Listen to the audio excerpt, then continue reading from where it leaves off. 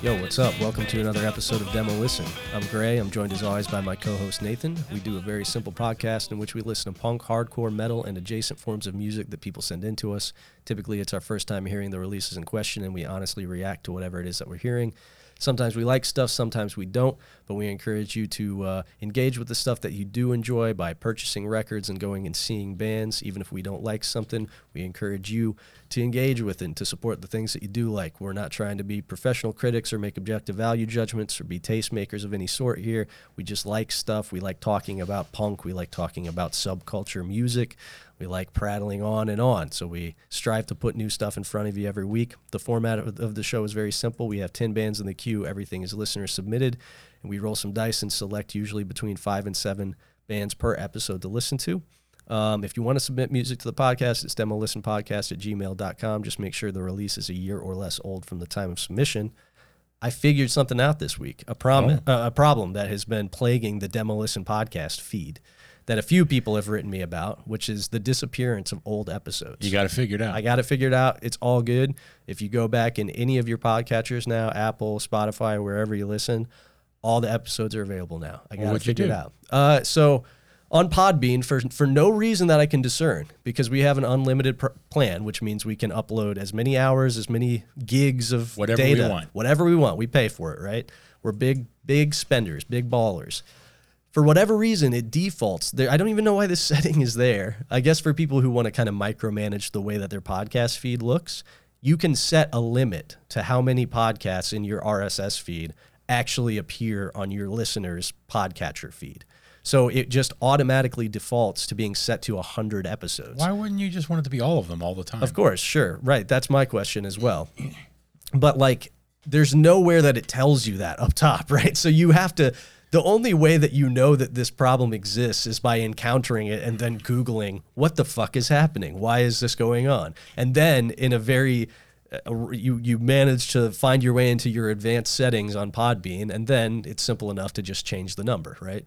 But there's also no way to just say all. You have to set it at a finite number. So for now, I just put it at 500 because I'm like, well, that's way off. We'll be dead by then probably. 10,000. Sure. Oh yeah, I could just do that, right? So the point is the problem is solved.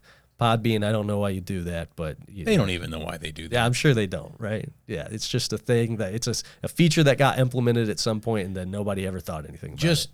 In my I guess experience, not direct experience, but what I've gleaned from people that work with programmers and coders. Yeah. They have no idea or even any care in what the end product looks like. For sure. Yeah.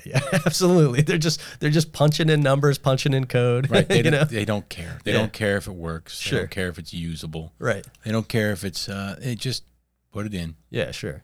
So on that tip as well, on the sort of like quality of the podcast tip, we were talking before we started recording really briefly about how our podcast is kind of quiet, and I commented based on a general sample, like a relatively large sample size of podcasts in our general field, right? Like even our peers, we'll say our podcasting peers, we're average to a little bit louder. And based on... I can't confirm or refute that. Sure. I listen to a lot of podcasts, so I will say.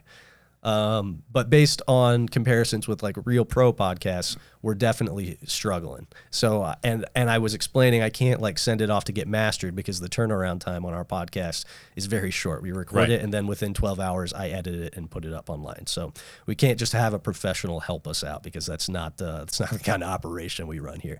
And on that tip, I guess I figured something out today or like yesterday. I was listening to the Kings of Punk podcast that Tyler Hammer and Jake and all those guys do up in Rochester, and they mentioned something about scrapping an episode, how they were like, it was their second time attempting to record that particular episode because it wasn't any good. And I listened, when I listened to Worst Possible Timeline, they mentioned that sometimes too, like, oh man, we scrapped a half an hour.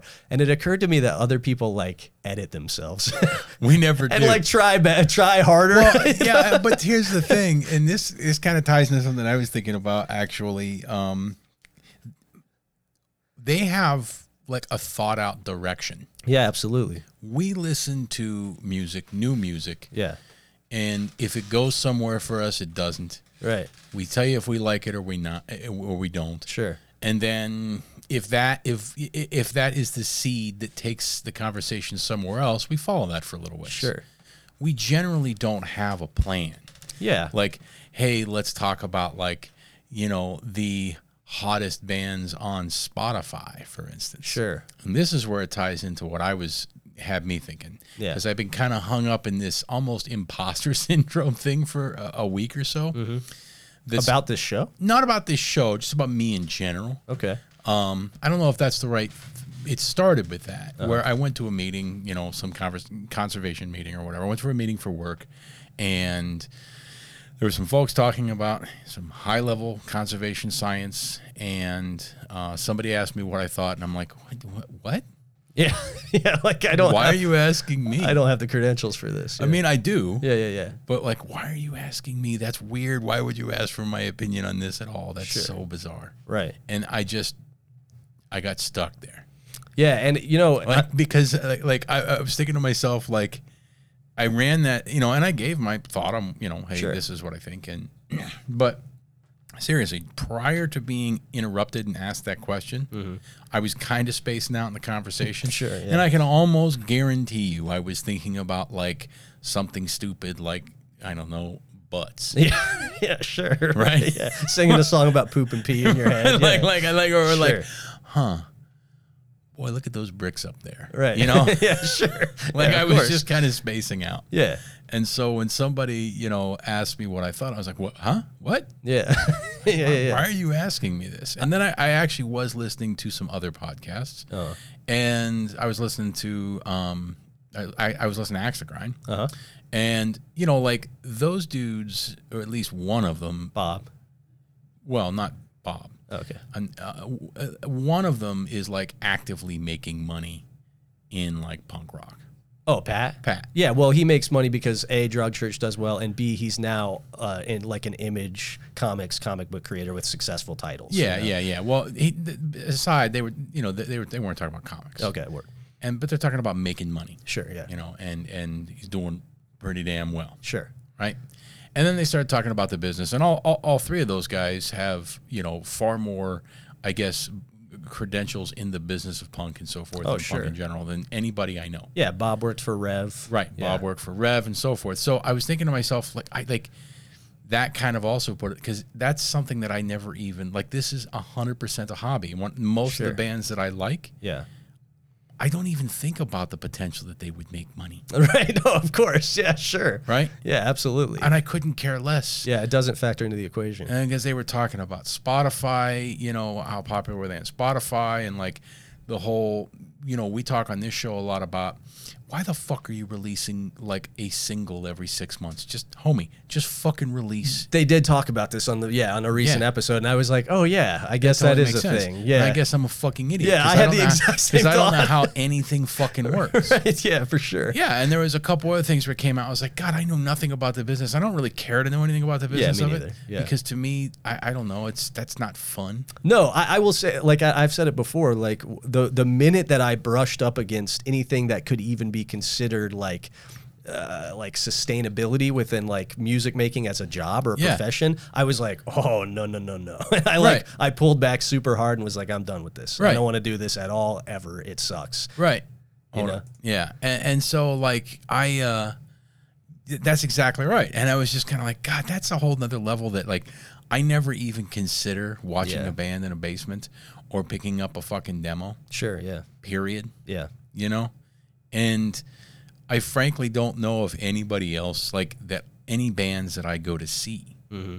I'm sure it's happenstance. Gel gets hype. Sure. You know what I mean? But like, it's just it's a whole nother level of thought, and it's a whole nother realm that I never even thought about. Again, it ties back into the ever-growing list of reasons why you and I will always fail to succeed on greater levels, because that aspiration doesn't enter into our minds. Yeah, I guess. You're right. It doesn't enter into my mind, but I don't know if it's failing because it's not like I set out. Sure. Right. Yes, that's true. Right. That's true. And also, man, it seems really fucking obnoxious. Yeah. Like really fucking obnoxious. To have to deal with it? Yeah. Yeah, absolutely. Yeah, You know? for sure. I agree. I mean, I deal with that when I want to bring bigger bands through the house that have an off day or something, and they're like, oh, yeah, we got to check with our agent to make sure it's all kosher. And I'm just like, tell them to fucking kick rocks. What are you talking about? And that's I think that's, I don't know, again, my ignorance of how the industry Yeah. works, right? Sure. But I feel like when I was booking shows, and it's been a while, Yeah. I never heard anything like that. Like Yeah. the most we would get is folks saying, "Hey, like we want a $600 guarantee," Sure, yeah. and then we're kind of like, "Okay, Yeah. sure." Right. Yeah. Sure. Yeah, man. I don't know. It's we're also in a particular moment where there's like I think there is a bit of a feeding frenzy. Yeah, I think so, and that's what I mean. It's like, It's like Gel's on the upcoming High on Fire and Municipal Waste tour. right. You know what I mean? And like that's definitely a tour they got on because they have like a booking agent and Right, stuff. right, now, right. right? And You know, the it's thought, like- the thought of that, yeah, like, whether or not the folks in jail set out to do that or got swept up into it. Right. I'm thinking about put me in that position, Yeah. and I'm far too fucking old to ever be in that position now. sure. Right. I ain't glowing up like that, right? Yes, yeah, As it is. sure. But like, put me in that. There's literally no fucking way that I make it more than like 3 days on that tour, because I will sabotage it Yeah, sure. immediately. Like Right. the moment that you lay ground rules for how the punk band is supposed to behave, Yeah, of course. the moment that you start putting restrictions on shit, Yeah. nope, I'm done. For sure. And it kind of, yeah, for sure. I'm fundamentally not wired to chase the bag, as it were, to secure the bag. I'm not a bag securing type, man. I shoot myself in the foot either by pure happenstance, because that's just the way I am, or intentionally if I'm in a situation in which I feel like I now need to lash out and like put my foot down. And it's usually over some arbitrary bullshit that would probably behoove me to just keep my mouth shut and let myself prosper, but I don't do it. Yeah. On some convoluted sense of principle that I have. Because I have such a hard time playing by somebody else's fucking rules. Yeah, for sure. And the fact that like, let's just say like in a fantasy world, we're in a band that's popular enough that we have a booking agent. Sure. And we have to say the phrase, "Let me check with my booking agent." Yeah, dude. No way. No. Let me tell this person what I'm going to do. It got me into trouble the minute I was on like a remotely established label. Yeah. Because I just released music without asking the label, digitally. And they were like, yo, you can't do that. And I was like, why? They were like, well, because we got to like, put together press releases and go through the proper channels. I was like, yeah, but I just recorded this. I wanted to put it out. I didn't want there to be a bunch of fanfare about it. It's just some shit I recorded. I liked it. I put it on the internet. Yeah. What's the fucking big deal? And they were like, well, you can't do that. I was just like, that sucks. So it's really That about, fucking and sucks. I don't know. Like maybe if I was making that gel money, Sure.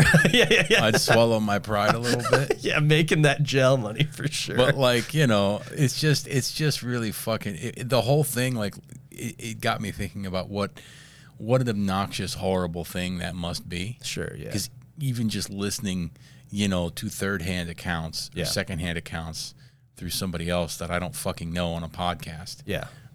Was like making my skin crawl. For like sure. the fact that you have to that they're so fucking people get so fucking hung up on like the social media aspect of it. It sucks, man. It's like fuck that. Yeah, I'm not wired to play that And that's game. why I like, and that's that kind of then got me thinking about my interaction with at that conservation, because like that too has its own like social media circles and all that sort of stuff. Sure. And like there's there are definitely like levels of engagement and rules and so forth, and I am not a part of any of it Sure. because of my hermitude. Right. Largely. Yeah, sure. And I was just like, why the fuck are you asking me this question? Yeah. Yeah, for sure. I know? feel you.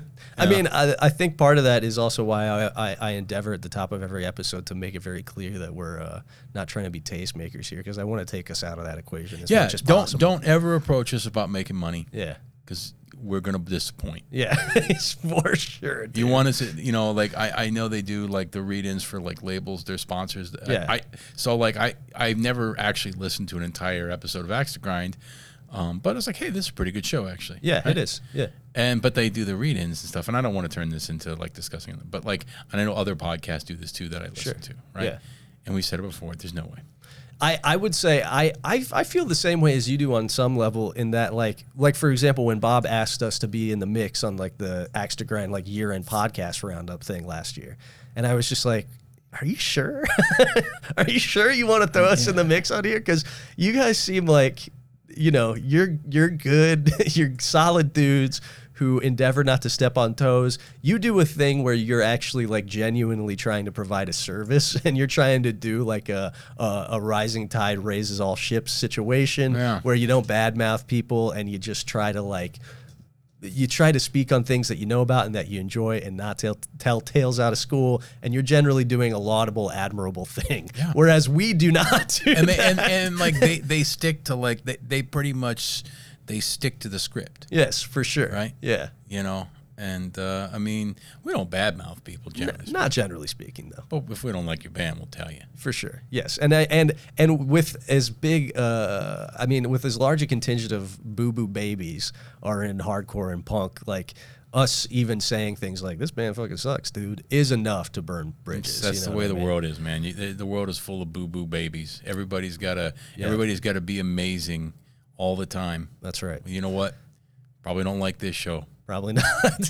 I'm not afraid to admit that you probably think we suck. That's probably true. Let's get on with it. So real quick, I just wanted to say, speaking of gel, I did hear from Zach. I mentioned, I think in the last episode, that I hoped that Smoked Out Vibe was an integral part of the Demo Listen lore of the canon, and that people took that to heart and that they used it in their own lives.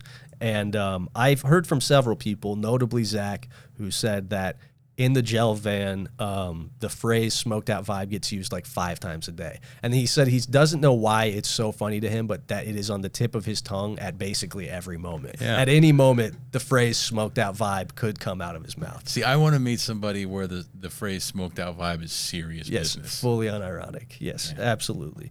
I don't want to meet them, but I want to observe. Yeah, I want to know about them for sure. A couple other real quick notes. I saw Immolation and Dark Funeral and, of course, Cannibal Corpse. Yeah. You asserted previously that Cannibal Corpse is like the best live death metal band. Yeah, they're one of the best live death metal bands I've ever seen. They were fucking unbelievably good. They are pros. Unbelievably That's why they're millionaires. I will also say, not a big Dark Funeral fan. Also very, very good live. Immolation, love that band. However, their drummer, and this relates to a working theory I had while I was watching them, because we had the same experience when we saw Napalm Death. And I think that there may be a generation of old school, like death metal, grind, extreme music drummers who were betting on the fact that the live drum mix was never going to advance to the point where it currently is. Because there's a degree of clarity, and there are some decisions made, particularly about how kick drums are mixed in modern live, like death metal music, that they couldn't have accounted for in 1992. And Immolation's drummer is an unfortunate casualty of that inability to see into the future, because that dude's double kick skills were, I want to say, on par with like a high school Battle of the Bands level. And I think Cannibal Corpse was also the only band that had their own front of house guy. And so the Pierre sound guys were terrible. They were murdering the mix, like in the worst possible way. And so the kick drum was like fully like triggered clicky kick, and it was right up front in the mix. Well, so that's what they love. Every time I've seen a show at that venue, it's a nightmare. The kick drums are oppressive. Yeah. Yeah, dude. And it really doesn't help anybody. No, but Dark Funeral, their drummer is insane. He is notoriously fucking insane. So it was fine. So that was, if anything, just highlighted what an insane drummer is. That kick drum was way up front in the mix and miserable. Horrible mix, right? But yes, I think that there might be just some old drummers that were like counting on being able to sit back there and fudge it. You know what I mean? They're just like, hey, man, a live drum mix, we're playing clubs to 150 people. There's not really good sound. Even when they got a little bit bigger, you weren't mixing the kick drum like that in 1995. You know what I mean? They just couldn't account for it. And they, by extension, they didn't keep up with their double kick skills. and now they're out there suffering, making fools of themselves. Well, I tell you what, I am glad that you went to that show because the group text with everybody complaining about their allergies prior. Josh ended up going as well. I was like, Jesus, come on. I what know. the fuck? I felt the same way. That's why I was like, yes, I too let my allergies prevent me from doing cool things. Yeah. So Josh showed up. He didn't even tell me. He just walked up to me while I was there, and I was like, oh, well, you did come. Your allergies don't seem so bad after all. Good for him. And I'm glad that the bands didn't disappoint. I mean, I told you Cannibal Corpse is one of the best death metal bands I've ever seen. Yeah. And I'm glad it's been a while. It's probably been, I don't know, 20 years since I've seen them. George Fisher, Corpse Grinder, also did he did a little introduction to to one of the songs. He was like, how many ladies we got in the crowd, and everyone was like, yeah. And he was like, I can't hear you. Give it to me again. And he was like, all right, this next one's for the ladies. And they Fuck all, with a knife. Yeah, they all cheered. And he was just like, well, he's like, you might want to reserve your celebrations until you hear the name of this next song. It's called Fucked with a Knife. And then they went right into it. I'll tell you what, I saw George Fisher, Jesus Christ. I saw Cannibal Corpse with George Fisher, like when the Vile record came out in that tour. Mm-hmm. And, he's this huge, thick-necked, like long-necked, imposing dude, so much different than like Chris Barnes on stage. And I'm looking at recent pictures of him, and I know that, time catches us all. Sure, yeah. He is looking more and more clammy and cadaverous. Yes, yeah, for sure. With Yeah. every year. For sure. That's just the cruel pull of time, I think, Yeah. All right, well, let's get into it. I decided, we didn't need to really cap our preamble today because a little insight into the end of the episode. We don't actually have any voicemails this week. We just got a couple. We got a couple text messages to read through, but that's about it. So maybe that section of the show has finally run its end. Let's get rid of it. Yeah, that's right. We'll cut it out.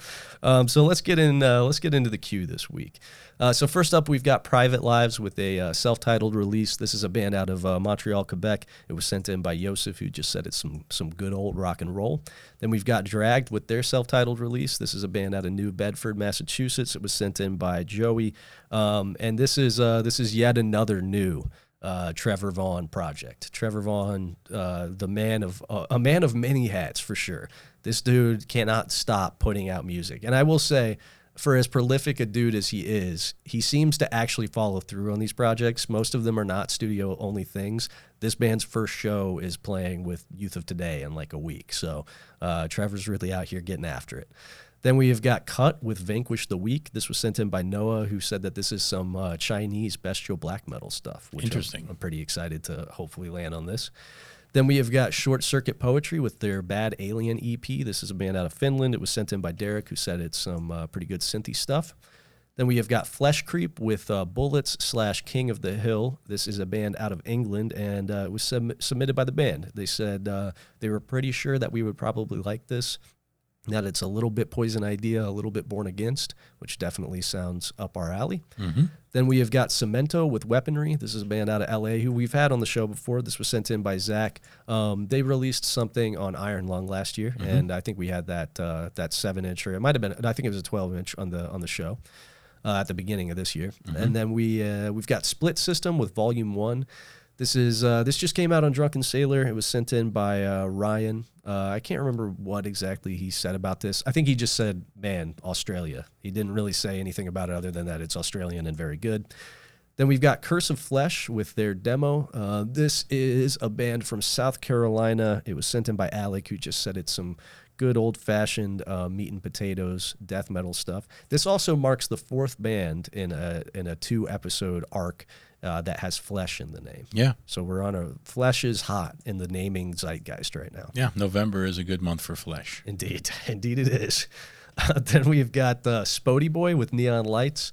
This is, so this was sent in by Joshua, and he says this is like, this came out on Goodbye Boozy, and it's a member of Snooper. He said it might be a solo project from one of the members of Snooper. And then last up, we've got Backwash, Back X Wash. I love that move when there's clearly a band name that's already taken. Yeah, and it's you just put like, an X in there. Yeah, It's like a new email account. Yeah, exactly. It is exactly like that, a new email account. So this is a release called His Happiness Shall Come First, Even Though We Are Suffering.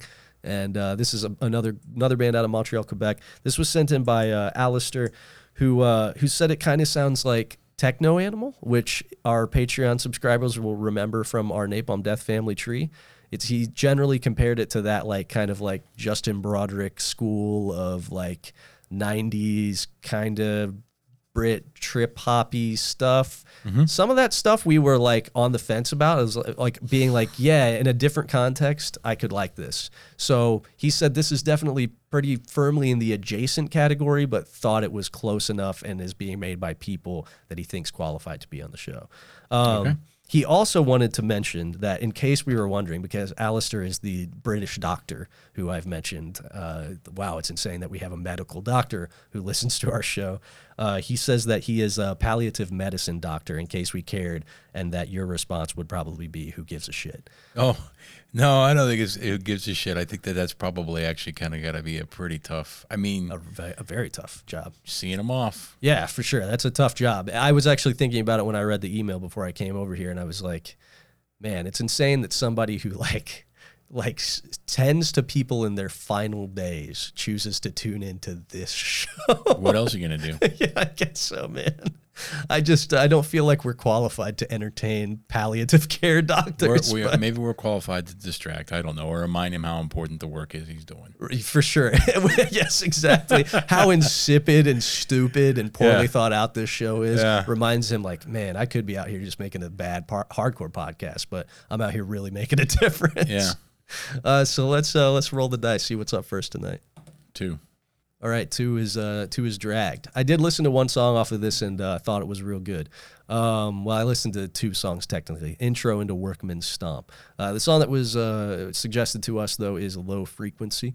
So we'll listen to that one. We're gonna listen to Low Frequency by Dragged off of their self-titled first release.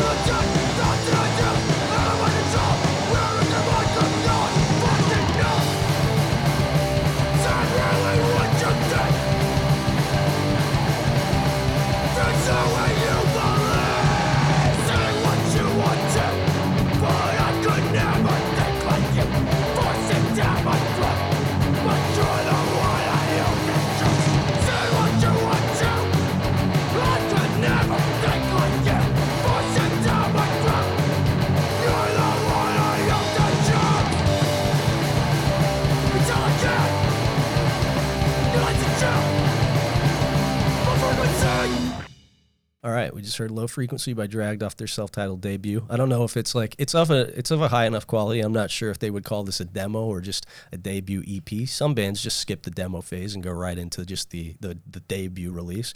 Either way, though, I think I've said as much before. It's pretty safe to dub Trevor Vaughn a hardcore or a heavy music savant. The dude does Wound Man, he does Internal, he did The Rival Mob, he does this, he did Wolf Whistle. The man at his very worst does something that's pretty good, and at his very best does something that will be considered, and by many people, including myself, is already considered a critical part of like the hardcore canon, right? Sure. So that's a pretty good success rate. And I'd say this is not deviating from that. It's right in the mix. This is a really solid meat and potatoes hardcore that is hard to beef with if you like any type of hardcore, but especially if you like Boston style stuff like Slapshot and stuff. Yep. What are you going to dislike about this? This was very straightforward New England hardcore. Yes. Pretty good. Yep. Another notch in Trevor Vaughn's belt, so to speak. Yep. I don't know much else to say about it. I mean, we can, yeah.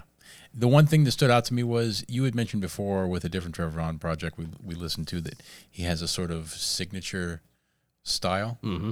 That showed up in this. For sure. That riff around the chorus and stuff. Absolutely. Yeah. Yep, for sure.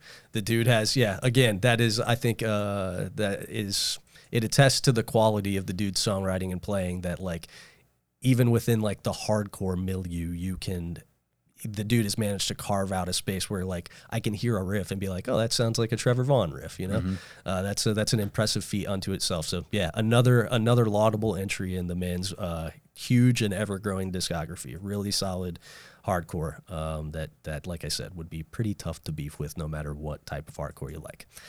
Let's roll the dice. That was a quick one. That's one where it's like, what can you say, right? Well, I think it's good hardcore. With no voicemails, we might get through all 10 tonight. I know, for sure. Yeah, let's see what we can do. 3. All right, 3 is Short Circuit Poetry with their Bad Alien EP. So this is a Finnish band. We were instructed to just listen to the first and title track of this. So we're gonna listen to Bad Alien off the EP of the same name by Short Circuit Poetry.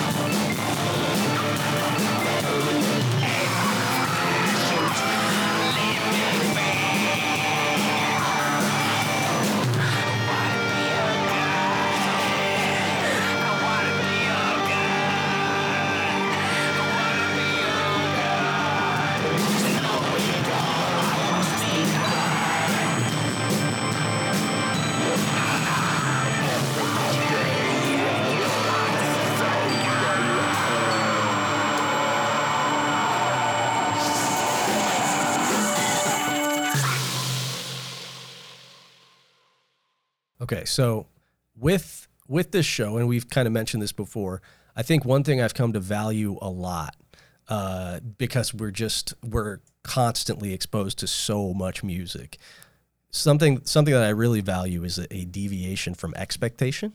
And in 2022, when I see the tag like Devocore and I see something described as synthy, mm-hmm. I imagine I know what direction it's going to go, what tropes it's going to fall into. But this sounded like Brain Bombs playing synth punk. It was fucking sick and psychotic. Yeah, I really like this.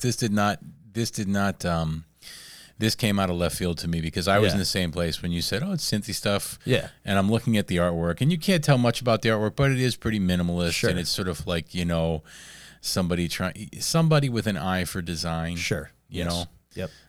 This mysterious sigil-based minimalist art, right? Right, yeah. I'm thinking, okay, we're probably going to get some pretty thoughtful, sure, melodic synth stuff. Sure. Maybe a little shoegazy. Right. Not at all. Not one bit. What we got was something composed without any thought whatsoever to commercial success. Yep. Or even the listener. Tour manager, or even the listener. Yeah, sure. Yeah. Right. Yes. Right.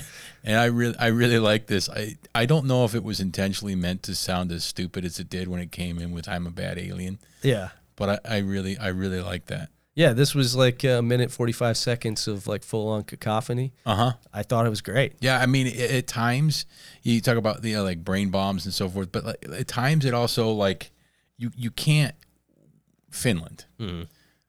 Those vocals. Sure. And then there's like, some minor melodies, and you can't help but say, oh, there's like a little bit of, some black metal in there maybe too. Yeah. Right? But Yeah, I really like this. This is right up my alley, and I have to listen to the other four. As much as I like hardcore and stuff like that, we've said it many times. I'm in it for the stupidity, of course, just as much as anything else. Absolutely, yeah, for sure. And I think when you can mix stupidity with a general sort of feral presentation, yes, because this still had teeth to it for sure. This is and there's nothing indicating that it's going to sound the way it did. Yeah, and the name even, like Short Circuit Poetry. I would love to see somebody who picks this up on the strength of the album art and the name, thinking that they're going to get something nice. If I saw a band called Short Circuit Poetry in 1998, you know exactly what they're sounding. I know exactly what I'm getting. Absolutely, dude. Right? Yes, for sure. I know exactly what I'm getting. I'm getting a lot of scrawny wimps crying. Yes, absolutely, for sure. Even like how this presents aesthetically is kind of in that vein. Like right. I could see this being like some lost like Jade Tree or Deep Elm release from around the turn of the century. Yeah, yeah. But it was not that, and it was really fucking good. It was really good. All right, let's. And also, I'm for sure gonna listen to the rest of this probably on the way home tonight. Let's roll the dice. 7. Okay, 7 is Spodie Boy with Neon Lights. So this is, like I said, this is the one that is the project of at least one person from Snooper. I'm not sure if it is a solo project or what. The individual who sent this in, Joshua, seemed to believe that it might be a solo project, but I haven't done any research since then. Hey, it's brand new to us. It is indeed. So the title track is the one that was recommended to us. So we're gonna listen to Neon Lights off of the 7-inch of the same name by the band Spodie Boy.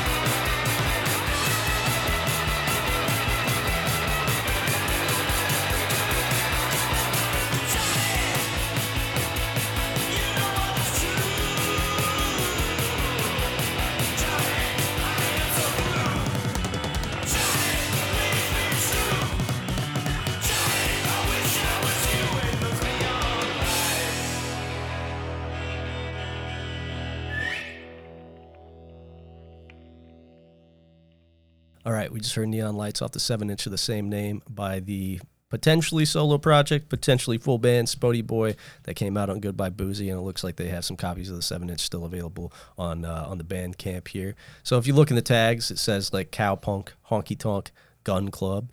And so this reminded me of the world of possibility I thought existed when I first heard the Gun Club, and when I first heard like early Cramps material, and when I first heard like, early X material, when I heard songs like Johnny Hit and Run Pauline by X or Sex Beat by the Gun Club, and I first learned of like Psychobilly and Cowpunk, I thought, man, there's a whole world of potential here. Similarly to like the Misfits, we talked about how in that case there is one band that did it well one time and it never worked again. But similarly, when I heard the Misfits, I'm like, oh man, maybe there's a whole genre of cool stuff like this. Oh wow, there is. It's called horror punk. Let's check it out.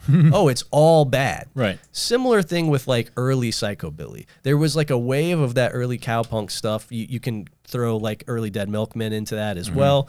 That all fucking rules, and then it got really bad really, really fucking fast. Right. Really fast. And this stuck very, very close to the original formula. This, to me, felt like, coming 40 years down the line, making good on the promise of cowpunk that like never really materialized because bands went in really fucking shitty directions with it, and it became just, now it's like beard IPA music. Like I don't want to hear the fucking Reverend Horton Heat or anything like that. Fuck that shit. But this was cool. This stuck very close to the punk component of cowpunk. It was like weirdo music that just incorporated little touches of like country influence in here tastefully, but it distorted them. And the cool thing about a lot of that early parody stuff is, or a lot of that early cowpunk stuff is, it felt like parody as much as it did homage, especially in the case of something like the Dead Milkmen. Sure. And this had a similar vibe to it.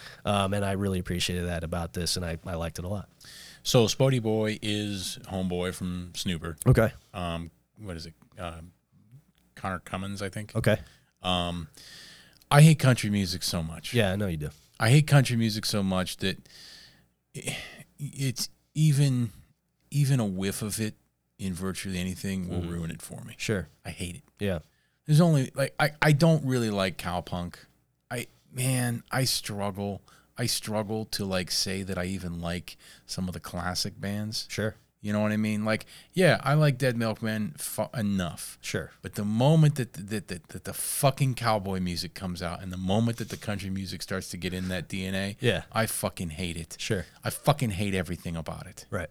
I don't like it. I don't like the way it looks. I don't like the way it sounds. Right. I don't like its roots. I don't give a shit. What country music is America clinging to some sort of cultural touchstone that other nations have through the sheer length of their existence. Sure, there's probably some truth to that. Right? Yeah. That's what it is. Yeah. And I fucking hate it. Sure. That said, this is fine. I'm not going to listen to this again. Okay. Yeah, sure. That's fine. That's a predictable outcome. If this is on, it's fine. Sure.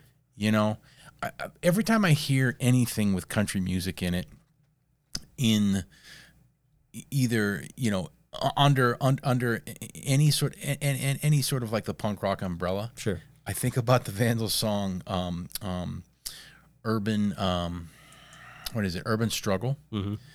And it's just they're making fun of cowboy bars and stuff like that. Yeah, That's pretty much the only punk song that incorporates country into it that I enjoy. Yeah.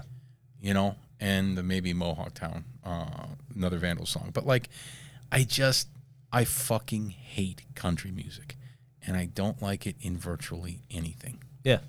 Yeah, I'm not that way. I liked the way the country was incorporated into this, and like I said, kind of mutated and twisted and parodied. It was sick. I liked it a lot. It makes sense. This is on Goodbye Boozy. Yeah, it does. And I will definitely listen to the rest of this. Like I said, I really, really like that early cowpunk stuff and like psychobilly stuff that kind of predated when the genre took a direction that no respectable adult could ever engage with. So I like that this is like a take on that classic sound, and I will for sure check out the rest of the 7-inch and probably go back and check out the previous releases too, and see if they're also to my liking. Shove it up your ass. Okay. All right. What's next? Country music in any variant, I hate it. Yeah, I know, man. It's something that it seems like it's like an innate part of you. It really you is. Can't help it. Really, there's like this Jungian urge. I don't know what the I guess what is the esoteric sort of antithesis to country music. I don't know. That's a good question. Like, what is the drive? The innate resistance to country music. Yeah, I don't know. But you have it. It exists in you. I fucking hate it. Yeah. You know what it is? It's because I hate America. Yeah. Yeah, sure. Like I do. Yeah, I know. You know what I mean? I don't love it either. You know what I mean? But like I hate it. I hate all the rose-colored glasses we put on about this fucking place. And oh, it's so fucking great. Yeah, I guess it's cool if you like mindless entertainment and unending gluttony. Yeah, sure. Right? Right. Yeah. Yeah, it's fucking great. But what got us here was fucking goddamn awful. That's true. Yes. Right? And country music is just another symptom of that horse shit. To you, it seems like maybe that's... It's the music of the fucking colonizers. Right. That's it. Right. Yeah. Right. Maybe it seems like it's like the distillation of everything that you hate about this nation is contained within country. Perhaps. Yeah. Can you just here they come through the hills and dales and through the forest, Just plucking on their fucking banjos, Yeah, sure. right? Yeah. The war banjos, Right. Yeah. Fuck that shit. It's undignified to imagine having to get colonized by people who are twanging away on Yeah, it banjos. is. For sure, It right? is, yeah. Like, hey, yo, here we've been for thousands of years, right? Yeah. The indigenous folks of North America and South America, Sure. right? But let's stick with North America. Yeah. We know this place like the back of our goddamn hands. Yeah. Right? We know what plants grow where, when they're going to grow, what they're good for. We know every fucking trick in the book Mother Nature's got to throw at us. Sure. Hark, what's that I hear? What is that god-awful sound I hear coming through the forest? Oh, look, it's fucking toothless European heathens plucking on banjos, slaughtering. Yeah. Right? Yeah, Because they think they know how to run this place better than us, and they're going to fucking run everything into the goddamn ground so they can wring every fucking nickel out of the soil within 3 generations. Yeah. Yeah, sure. And that's why you don't like country. That's why I don't like country. Makes sense. All right, 2. Okay, 2 is Cut. I was hoping that we would land on this just because it sounds interesting. The idea of bestial black metal from China, yeah, that wets me whistle. So you can find this at cutblackdeath.bandcamp.com. I don't believe that a particular song was recommended to us. They have got one queued up to play, though. They have the 4th song queued up, so we're going to listen to Iron Thorn by Cut off of their release, Vanquish the Weak.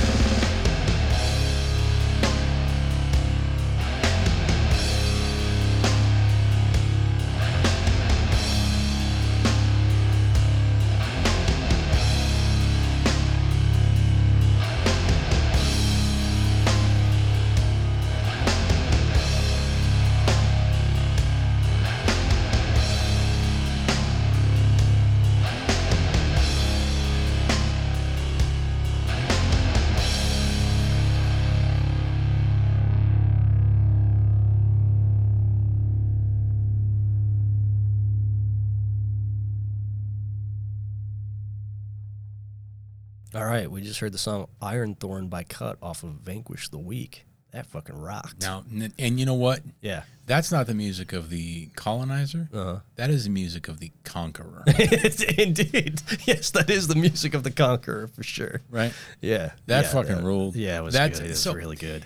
China is such a mysterious musical scene to us. Yes. Yeah, We've had a few Chinese bands on here, and, you know, a lot, like, I think that, was it a black metal band, the Chinese black metal band that we had on here maybe about a year or so ago? Yeah, maybe even a little bit more, but yeah. Yeah, but otherwise it's kind of a mystery. I mean, you don't hear of punk from China, not really, hardcore, and I'm sure that it's there, sure, but due to I guess cultural and political barriers, sure, there's this veil that it just doesn't get penetrated, right. I'm sure if I looked a little more, I could find it. Sure. I would love to know how many bands in China sound like this. Yeah, same. Because, there are tons of bands that sound like this in like the United States and other areas of the world. And this is a very popular sound right now, thank goodness. We talked about the like a new golden era of Oi, an Oi renaissance. Yes. How lucky are we to be living in a bestial black metal renaissance? Dude, I was thinking about this the other day. It's insane that I can go to shows and see like a dude in an Antichrist Siege Machine shirt and just be like, that's a contemporary band. This is a peer of mine who's actively listening to like war metal. Right. That's insane. I didn't think that moment would come. Right. Where I was having conversations with people about Revenge and like Ross Bay stuff. It's insane. Like actually Randy from MS Paint, like he mentioned the stuff that we had on the last episode, the band that we had on the last episode was like, yo, that shit was fucking insane. Do you have any other recommendations? And I was just like, man, it's incredible to me that a dude who I met through playing in MS Paint, which is not a dude you would imagine would ever be into bestial black metal or war metal of any sort, the fact that I recommended that dude Rights of Thy Dig Gringalade.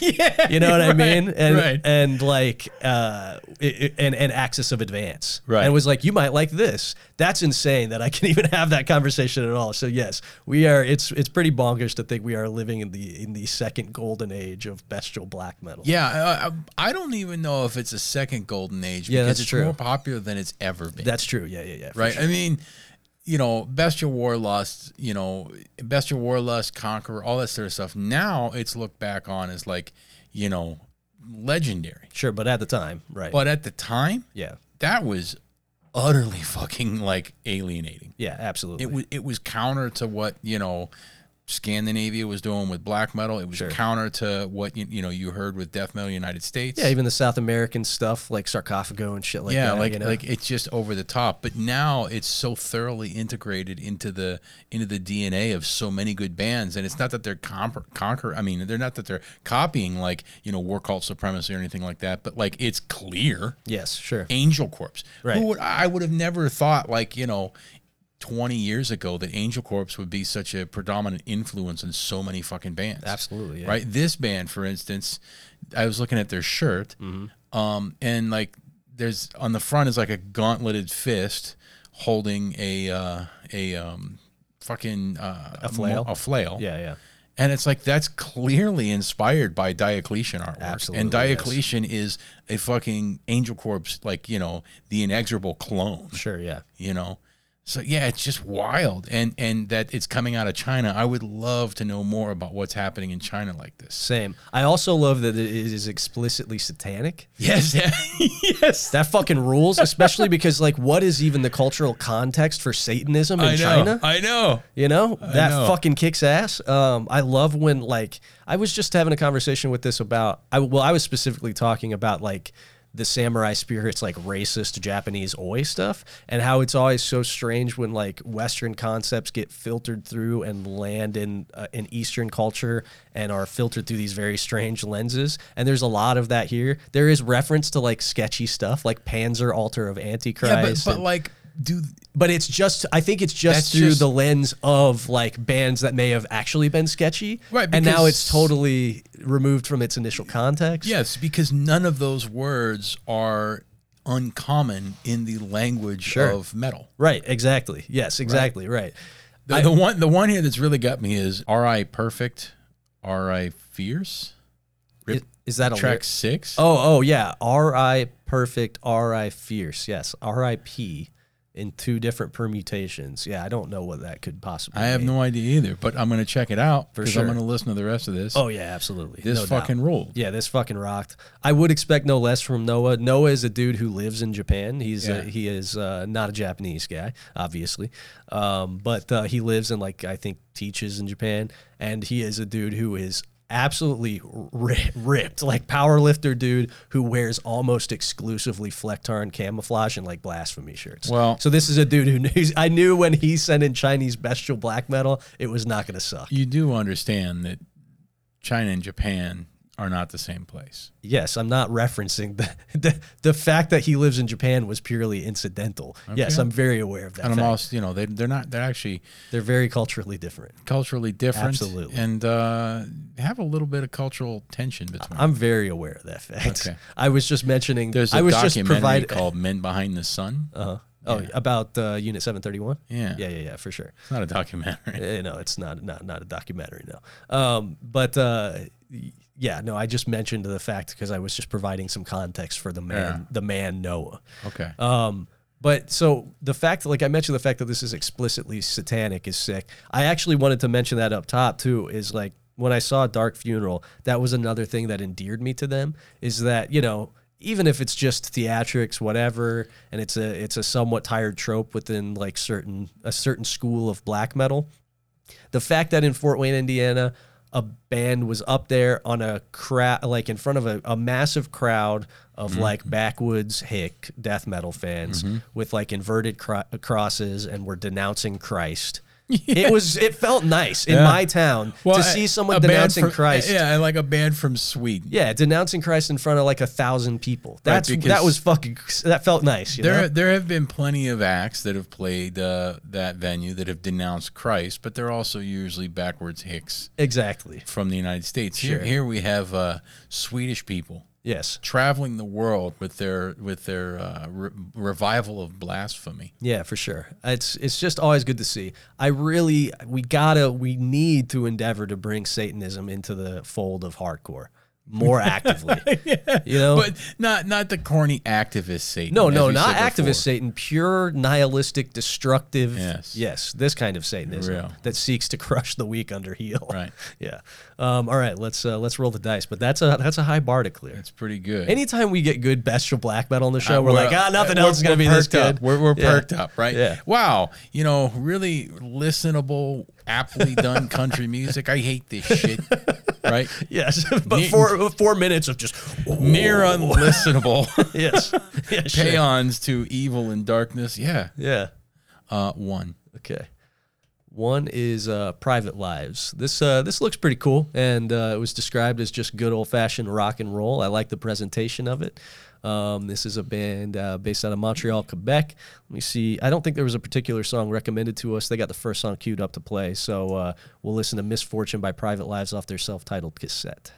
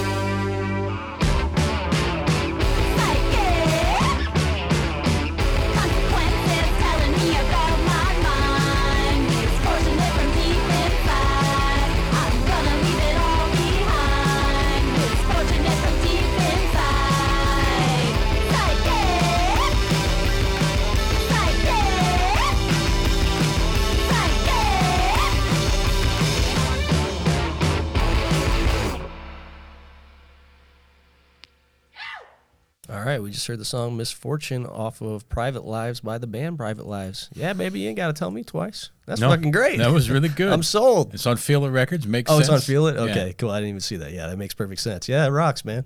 This is a time-honored tradition of rockin' power pop infused punk stuff that, you know, has existed since the Undertones, has been done many times by many great bands. The Soviets in the early 2000s, Private Lives in 2022. It rocks. I like every permutation of this pretty much. Right. I always like hearing this. I like the way it looks. I like the way it sounds. I like basically everything about it.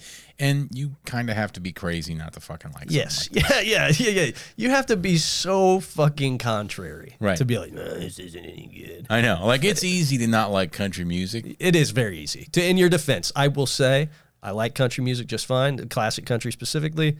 It's mad easy to not like it. And anytime someone's like, I don't like country, I'm never like, how? Why?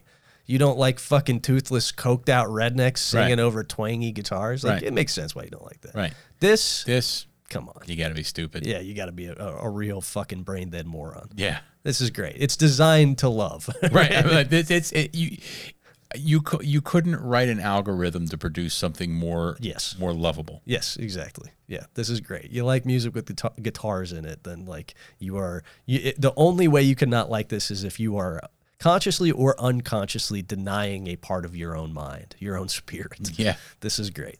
It's really good. I don't really have much else to say about it. What, you don't like that? You fucking stupid? Well, you don't need us to tell you it's great. Buy a cassette. I'm going to. Let's roll the dice again. Well, like I said, we have like 3 or 4 text messages to read real quick, but Okay. we can just listen to some more music. 4. Okay, 4 is Curse of Flesh. This is the stuff that was described to me as some meat and potatoes death metal from South Carolina. It's just 2 songs on here. I don't think that we're supposed to listen to one or the other. They got the first one queued up to play, so we're going to listen to Anunnaki by Curse of Flesh off of their demo.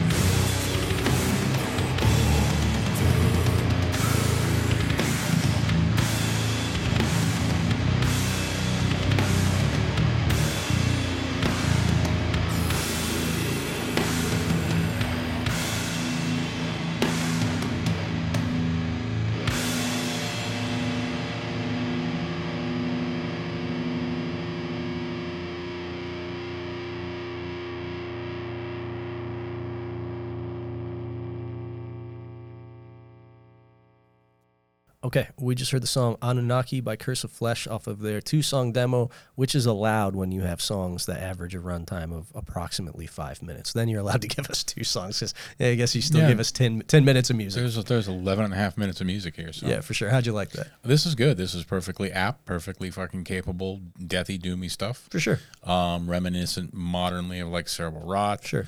Or Coffins. Yeah. Oh, yeah. A lot of coffins in this, for sure. Yeah, this was pretty good. I don't think that it didn't grab me and make me say like, whoa, holy fuck. Sure. You know what I mean? To me, this is definitely like right in with the rest of the school. Yeah. You know, this is a really solid first effort. I mean, for a demo, that's a strong opening volley, as I often say. It's not an outlier in any way. No, strong and solid. Yep, for sure. If this were your local death metal band, you would feel very happy about that. Yeah, pretty much in any mid-sized town. Yeah. If this is the death metal band, this is the best death metal band in town. Absolutely. Yeah, for sure. I got no beef with this at all. I also it didn't grab me per se, but I thought it was real solid. Would definitely check in on the next thing that this band does, for sure. I thought it was pretty damn good. It was capable. They hit all the notes, you know what I mean? I will say it's a tall task to go up against, like, when the other extreme metal band we had tonight was Cut. You're hitting me with a far more lethargic, doom-infused brand of metal. Mm-hmm. So, like, you know, it's not going to immediately perk my ears up in the same way. Just the destructive blast, hyper blasts of Cut hit me right away. Mm-hmm. But this was purely competent, solid, moldy, doomy death metal. Yeah, the artwork is pretty sick. It's by Dig Trash Art. And I was thinking while this band was playing, you know, because when you listen to death metal, it is appropriate to dwell on the concept of your own mortality and death, right? Yes, sure. That's what it's all about. Right. I had this vision of, like, whatever takes me, however I die.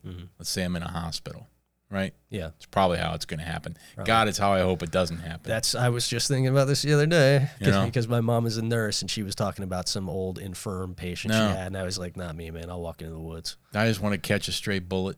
Something, dude. Right? Anything but that. I'm there 1 second, I'm not the next, right? I'm not sitting in bed shitting myself. I want to be a fucking news story. My biggest, for sure. My biggest beef with, like, and I understand why, because it would have been traumatic to my grandpa, but my biggest beef was with how my grandpa went out was he was like, hey, can I just kill myself, you know? Which is just dark, but nonetheless, he was like, yo, can I just fucking, you know, I got guns. Let me just take, I don't want to fucking, it is a mess, but, you know, you could figure it out. You know what I mean?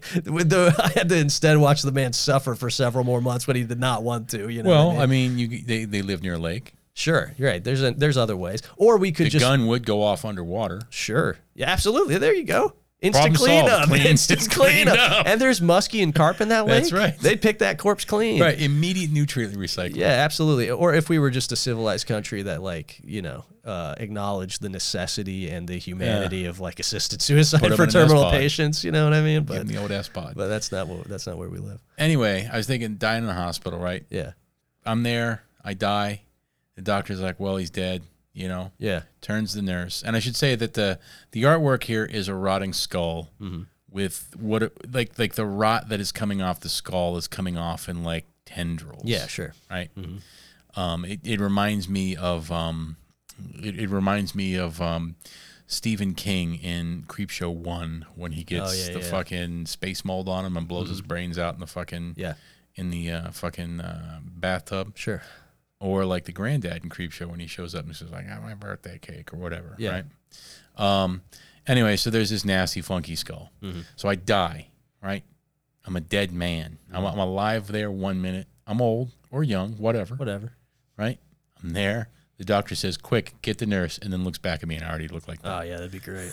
Like a cutscene. Yeah, the final... I'm just a sloppy, rotten mess on the gurney. The final indignity that I leave my fellow humans with, right, you know? Right, like I immediately shit the bed, and then I just turn into this sloppy mess immediately. Yeah, I can only hope that, like, I experience, you know, like, or a Stripe from Gremlins style death. That's exactly. I just turn into a pile of goop, you know?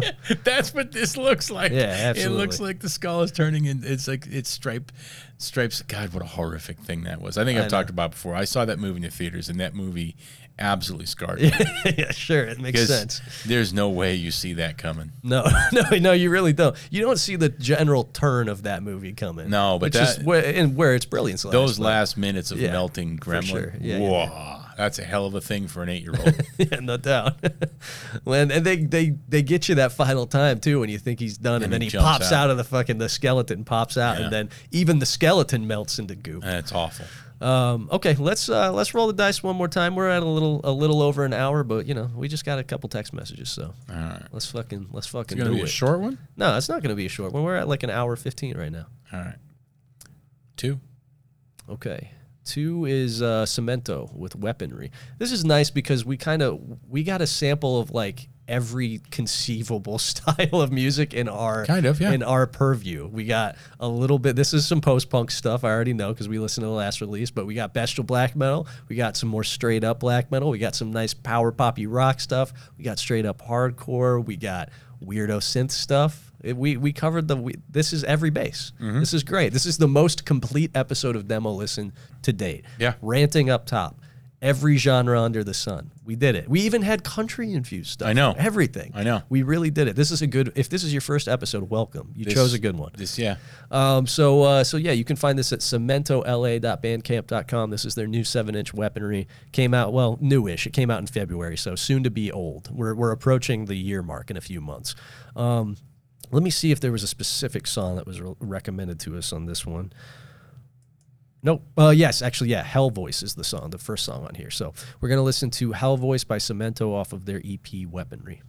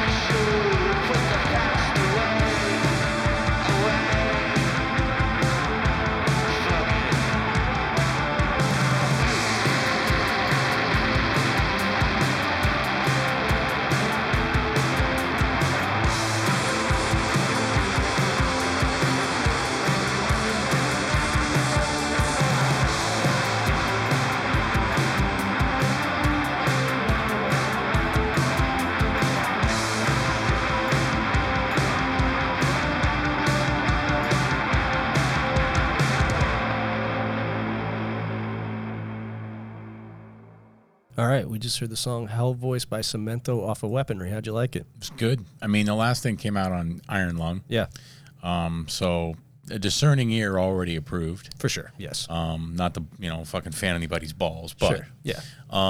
Members of this band were in another band that was on Iron Lung, Smut. They had a pretty good, I'm not going to say full length because it's only 8 songs, but they had a pretty good release on Iron Lung as well. Yeah, that's Smut. Yeah, this was really fucking good. I like this. This was, this seemed to, it's been a while since I've thought about this band. Same, yeah. Like, when did we have it on the show and so forth? But, like, this seemed a bit more polished than I remembered it. Yeah, for sure. It does mention that some of these are re-recordings of older songs, so it might have been a thing where they were like, "Yeah, let's up the ante on the production value a little bit or whatever." Yeah, this sounded fucking great. This sounded really good. Yeah, all the production was on point. This is, I mean, if you favor this style of kind of semi-lethargic, reverby, darker post-punk stuff, this nails every component of that. You really got no beef with anything going on here. I can understand if people are kind of burnt out on this brand of post-punk because it has become the post-punk du jour in favor of more angular kind of energetic stuff. And I get that. I think I'm kind of at a bit of a saturation point with it, but I also see that stuff receding a little bit. There was a moment on the show when we got this kind of stuff all the time, every day. And we were getting kind of sick of it. But I do think that even in the height of it, this probably would have stood out as a little bit of a cut above. For sure. I agree 100%. This was just really good all around. I got not a ton of stuff to say about it, but I have no beef with it at all. It was really good. I will probably check out the rest of this EP. And Zach, who sent it in, said that he was surprised that he has not heard more people talking about this, which may just be a symptom of what we just expressed, which was that this stuff was kind of at a saturation point, and this may have just like released right after the public interest in this kind of started to wane a little bit. But really fucking good. Liked it a lot. Okay, so let's we should probably call it there. We're at like a minute or an hour 20, and we got a couple voicemails to read, and I'm sure we'll have thoughts on things that are expressed there. And so, and we went fucking long last week too. We're making up for lost time, right? Yeah, that's right. We're gonna cut it short because we went long last time. We comped some time from last week. Well, we're not cutting it short. We're just going a normal amount of time. So we got one from TJ. He said that. Go ahead. Okay. He said that Sheetz actually discontinued the Beyond Patty some months back, but Get Go has the Impossible Burger. Good luck getting someone in the kitchen who knows how to properly stack your burger, though. Anyway, Sheetz has the Wisconsin Cheddar Bites, so they still get my vote. So there you go. A vote in Sheetz category. I am sad to hear that they discontinued the Beyond Burger, but I imagine it probably wasn't a particularly popular menu item. Although every time I got it, it was surprisingly competently prepared. The first time I got it, I was like, this is going to be a nightmare. It's going to be fucking charred or something's going to be wrong with it. Was just fine every time I got it. For a gas station vegan hamburger, to imagine that I would ever even be able to use that phrase in my lifetime when I first decided to become a vegan is preposterous. So I'm not gonna mourn for what was. I'm just gonna be happy that I had it. You know. Sheetz has currently going, I think, the most disgusting advertising campaign. Oh, really? Yeah, like you would think if you make, now it is gas station food. Sure, yeah. Right? But the idea behind Sheetz, is you can get whatever the fuck you want, basically. Yeah, of course. Right?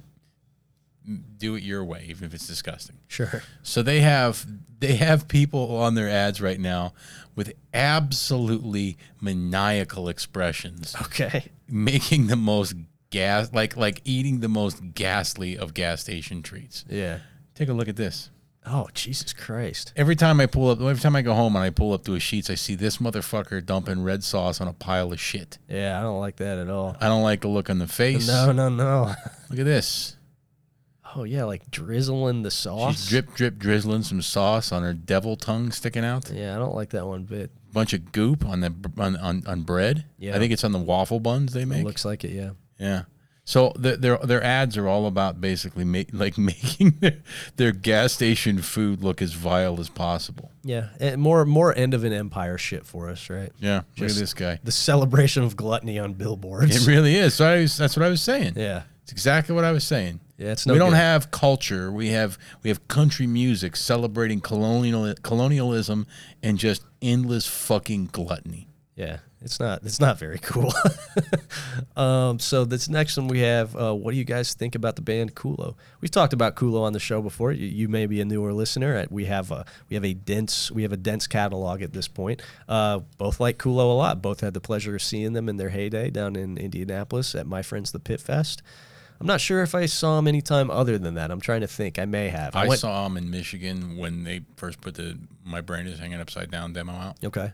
So, where'd you see him in Michigan? Like in northern Michigan. It was some little fest. Okay, right on. Because, yeah, I saw so many shows around that part of my life, and the Midwest was popping so hard that it's easy for me to forget, like, oh yeah, fuck, I saw this really good band more than once. So I may have seen Kulo more times than that. That set stands out in my mind because they were wiping their ass with an American flag and trying to set it on fire and actively aping all of the other bands on the fest. And then the vocalist jumped off stage and beat up a man in a Guinness shirt while the rest of the band just continued to play. Well, the guy in the Guinness shirt was giving him some. Oh, he had it coming. Lip. 100%. The dude had it coming. He was like swiping at him and stuff. It was a classic, like a Henry Rollins type situation. And he was swiping at him because of the American flag thing. Yeah. And the dude was like, that. Well, the thing is, at the show, we were all surprised it took that long for the guy in the Guinness shirt to get his ass beat. Yeah. It was going to happen by someone. It was just, Right. it happened to be dude from Kulo is the guy he finally pushed too far. He was like, no one even knew how he arrived at the fest. He was like not even like a flat, just laying down limp mohawk on a Guinness beer t-shirt. Dude that looked like he had no business at the hardcore fest. He had business. He paid his dues, as we said. Sure. Right? Yeah. Anybody's welcome, but it's not for Right. Yes, exactly. He showed up. Yeah. Right? Maybe he likes it. I don't know. Perhaps, but he didn't like getting whooped out the door. Yeah, love Kulo. Great band. So I'm wondering what the context is in asking us such a question, because if you're familiar with our tastes on this show, yeah. right? And even if you don't know if we've ever listened to the band Kulo, You could probably guess. you can guess. But maybe this is the dude's second episode ever. And he's just Maybe. like, I wonder what these guys are But about. maybe it isn't like, I guess the guys from Kulo have kind of reputations. Yeah, for sure. I don't care. I had those guys at my house recently. I don't care either. Their band Maneaters played the house. They were real good. That's right. I don't know if they're guys I would want to have close personal relationships with, but their band's fucking rip ass. Their dude. band's rip, so they're good enough. Yeah, for sure. Good enough for me, man. I'm not asking them to oversee my will. I'm just asking them to play some good riffs in my basement, and they got that job done perfect. Right. And if they smack women around, don't let me know. Don't let me know. Don't tell me. La la la la la la. I can't hear you. Okay, so it's Will. That Fleshwater track from last week is not my flavor, but that track you played is a cover of an old Bjork song on Post, an album I really liked when I was young. Regardless of how you felt about their cover, I'd recommend anyone who hasn't heard it to scope the original. So a couple people pointed this out to me on like the Demo Listen group too. I really like the album Post. I will take the fact that I didn't recognize it as being a Bjork cover as a testament to the fact that they really butchered it. I know for a fact that there's not a jump the fuck up part in that track on the original Bjork version. Post is a great record. I like all of that. That whole run of Bjork stuff is really, really good from that era. Like the trip hoppy stuff, it fucking rules. Really like the Sugar Cubes, really like KUKL, like most stuff Bjork's ever done. In fact, she fucking rocks. A true artist. I like Bjork just fine, but I had no idea that was a cover. Yeah, I didn't when we listened to it at all. After people pointed it out, I was like, oh, okay, yeah, I guess so. There was some discourse in the Demo Listen group about Fleshwater. Mike from the First 7-Inch Club podcast, who I don't big up enough. I love that fucking podcast. I listen to it every week. I look forward to it every week. If you like our show, go listen to their show. They have a very similar energy, but they listen to old music instead of new music. And I always wait with bated breath for the new episode, which is not something I say about even most other podcasts I like. So tune into that show. But yeah, Mike posted in the Facebook group and was like, man, I'm so happy to hear that Fleshwater stuff get lambasted, because I've seen all these people fucking boosting it, and I listened to it and I was like, this shit fucking sucks. And I thought I was the only guy. I just was the old out of touch guy. But a few people have reached out to me, some in the group publicly, some in confidence, and said, yeah, I don't like that record at all. It's not very cool. It's really boring. At its worst, it's jump the fuck up, new metal stuff. At its best, it's like a really boring take on like mid to late 90s, lethargic alt rock stuff. So there you go. The jury is no longer out on Fleshwater. No one likes them. Okay, last up, we've got one from Blake. Not a single soul, despite the fact that they're doing quite well. And actually, I saw a young kid at the show I attended like 2 days ago in a Fleshwater shirt, and he was like a fucking 17, 18-year-old kid. So yeah, he likes it because his fucking parents listen to Deftones. That's exactly it. How's it going, guys? I was stoked to hear that the Chat Pile record went over well with the two of you. I was curious if either of you were inclined to check out their earlier shit. Their Remove Your Skin Please EP has some of my favorite tracks they've made on it, and I'd be interested to hear any thoughts you guys might have. Thanks, and have a good one. No, I haven't. I haven't listened to it yet, no. As I mentioned, I mean, as you might imagine, based on the format of this show, we're exposed to a lot of music, and a lot of it is music that we like a lot and feel inclined to purchase or check out or spend some time with. And the sheer number of releases that I'm exposed to via this show make it so fucking hard for me to like take time. And also I find myself when I have free time and I'm listening to music, a lot of times I go back and revisit classic stuff that I like a lot, just because at least one night a week I'm exposed to a ton of new music, and I usually find a couple records on any given episode that I want to spend more time with. So it's hard. That's the dual nature of this show, is I'm exposed to a lot of music, but it also saps some time and energy away from me seeking it out on my own sometimes. It can be kind of exhausting sometimes. For sure. Like a lot of times when I leave here, I'll be like, oh yeah, I'm going to listen to the rest of that when I get home, or like on my way home. And I'm like, I just actually want to sit in silence for a little bit. Yeah. So, no. But I'll check it out. I will check it out for sure. Inevitably, I will go back and do that, because once I get tired of listening to the new record, I will probably, go back and listen to the older stuff. Mm-hmm. And then if I remember, which I almost certainly won't, but if I do, I'll report back and you'll hear about it on this show. Maybe I'll make a mission of that this week. So that's it. That's the show, folks. You made it to the end. If you made it to the end, you were rewarded with not even having to hear any voicemails this week. I guess people are just, they didn't feel like talking. I don't know why. It's fine by me. Shut the fuck up. Yeah, for sure. That's our job. So if you like the show and you'd like to talk to us, you can call in at 260-222-8341. Just make sure your message is a minute and a half or under, please. And if you don't feel strongly about your ability to be concise, you can shoot us a text like these individuals did. Feel free. We'll read it on the show. We'll respond to it. Beyond that, tell your friends about the show, rate and review it, do all that kind of stuff. I don't know. I always hear people talking about their analytics and stuff like that. Yeah. And I don't even know what's good. I don't know. I think that our podcast does well. That's my intuition, because a lot of people talk to me about it, a lot of bands that come through and stuff. But our world is a micro, like even the world of hardcore and punk that we're in is a microcosm of a larger world. Like we're in the basement space, right? As always. That's where I feel comfortable. That's where I like to be. So even that is skewed in a direction, because that's kind of the people that we service with the show, I think. But when I see it compared to other numbers and stuff, I think we do well. And I've had people tell me like our Patreon does well compared to other podcasts. I don't know. I don't know what the baseline is. I don't even know where to look at the numbers. I don't fucking know. I look at the numbers sometimes and they mean nothing to me. It's just like trying to read a foreign language. For all I know, we're just emanating this into the void. Just pissing in the wind. Yeah. I don't think we are. I think we reach a decent number of people. A surprisingly large number of people, considering the low quality of the content. But nonetheless, yeah, man, if you like the show, I guess tell people about it, because I don't know what I'm doing. And as we discussed at the top of the episode, we have little interest in pursuing avenues that might allow our show to grow or profit or do anything like that. We'll gladly take it if it shits in our lap. That's exactly it, dude. That's exactly it. It's almost... but like... Yeah, dude. To actually have to like give enough of a fuck to like, because it's so personally debasing. So this is another thing I found out about, like people who have sponsorships that don't arise just by happenstance. Like Exagrind, for example, they're friends with like Death Wish. Sure. They're friends with Closed Casket Activities. They're dudes who've been around for a long time. Bob worked at Rev. Sure, Pat worked at Equal Vision. You know what I mean? Sure. So Bob, Tom's in Indecision, right? They got connections. They got connections. That stuff comes to them. But I guess most podcasts who reach a level where they can advertise, like like pull in advertisers, which I'm pretty sure that we're at, we could monetize this because I read an article the other day, because I was like, well, this is how much traffic we get, this is how many downloads we have, this is how many unique listeners we have. Is that good? And so I kind of tried to like place that metric in the broader kind of scale it. Yeah. And from what I was reading, we're well past the point where we could easily monetize this. But I guess what you have to do, and I heard like other podcasts talking about this too, is you have to like put together like a pitch deck. Fuck that. And I'm like, no way, fuck dude. That. No way. No.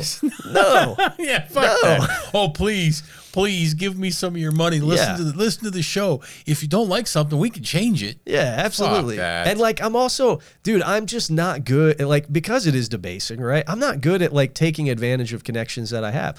I'm also friends with Trey from Death Wish, I don't like but it doesn't asking for occur to me to favors. be like, "Hey, man, Yeah, would no, Death Wish fuck want to that. sponsor the No, podcast?" and then you want me to fan your fucking balls? Yeah, I don't know. No, fuck that. No. Now, if somebody that I liked, that I was friends with, that was in a position that they wanted to advertise on the show, said, "Hey, let us throw you some money. Talk about a record a week or whatever." Yeah, okay, whatever. Sure, I can't guarantee. I can't tell you guarantee that I'm going to say good things. Right. You know, right? I'm not going to do a straight ad read for you, but I'll do it anyway. I've managed to fit some more. My pride is far too lofty to do that. Yeah, there's no way that you're ever going to receive a pitch deck from Demolition, right? No. It's just not happening. So fear not. We're just going to leave those wads of cash sitting on the table. As long as Convulse keeps that dough rolling in. Yeah, that's right. Yeah, Number one, we don't need another sponsor. Right, that's right. I mean, Right. with the fat coffers of Convulse Records, I mean, we're sitting high. We're riding high in the hog anyway. Well, so. and I'll never fucking compromise just to make a goddamn buck. That's right, never. What, you want me to say that Fleshwater record is actually good? I mean, I was going to say you can't pay me to do that. You could, but I bet you're not prepared to put forth the amount of money that I would need to be able to give you a straight, earnest ad read where I am lying through my teeth. You do that already, but you don't put your name on it. Oh, sure. Yeah. I 100% do that, but I don't put my name on it, right? Yes, you have to pay me an extra premium to put my name on it. Right. And in fact, I often say, hey, please don't put my name on this. All right, let's get the fuck out of here. All right, see ya.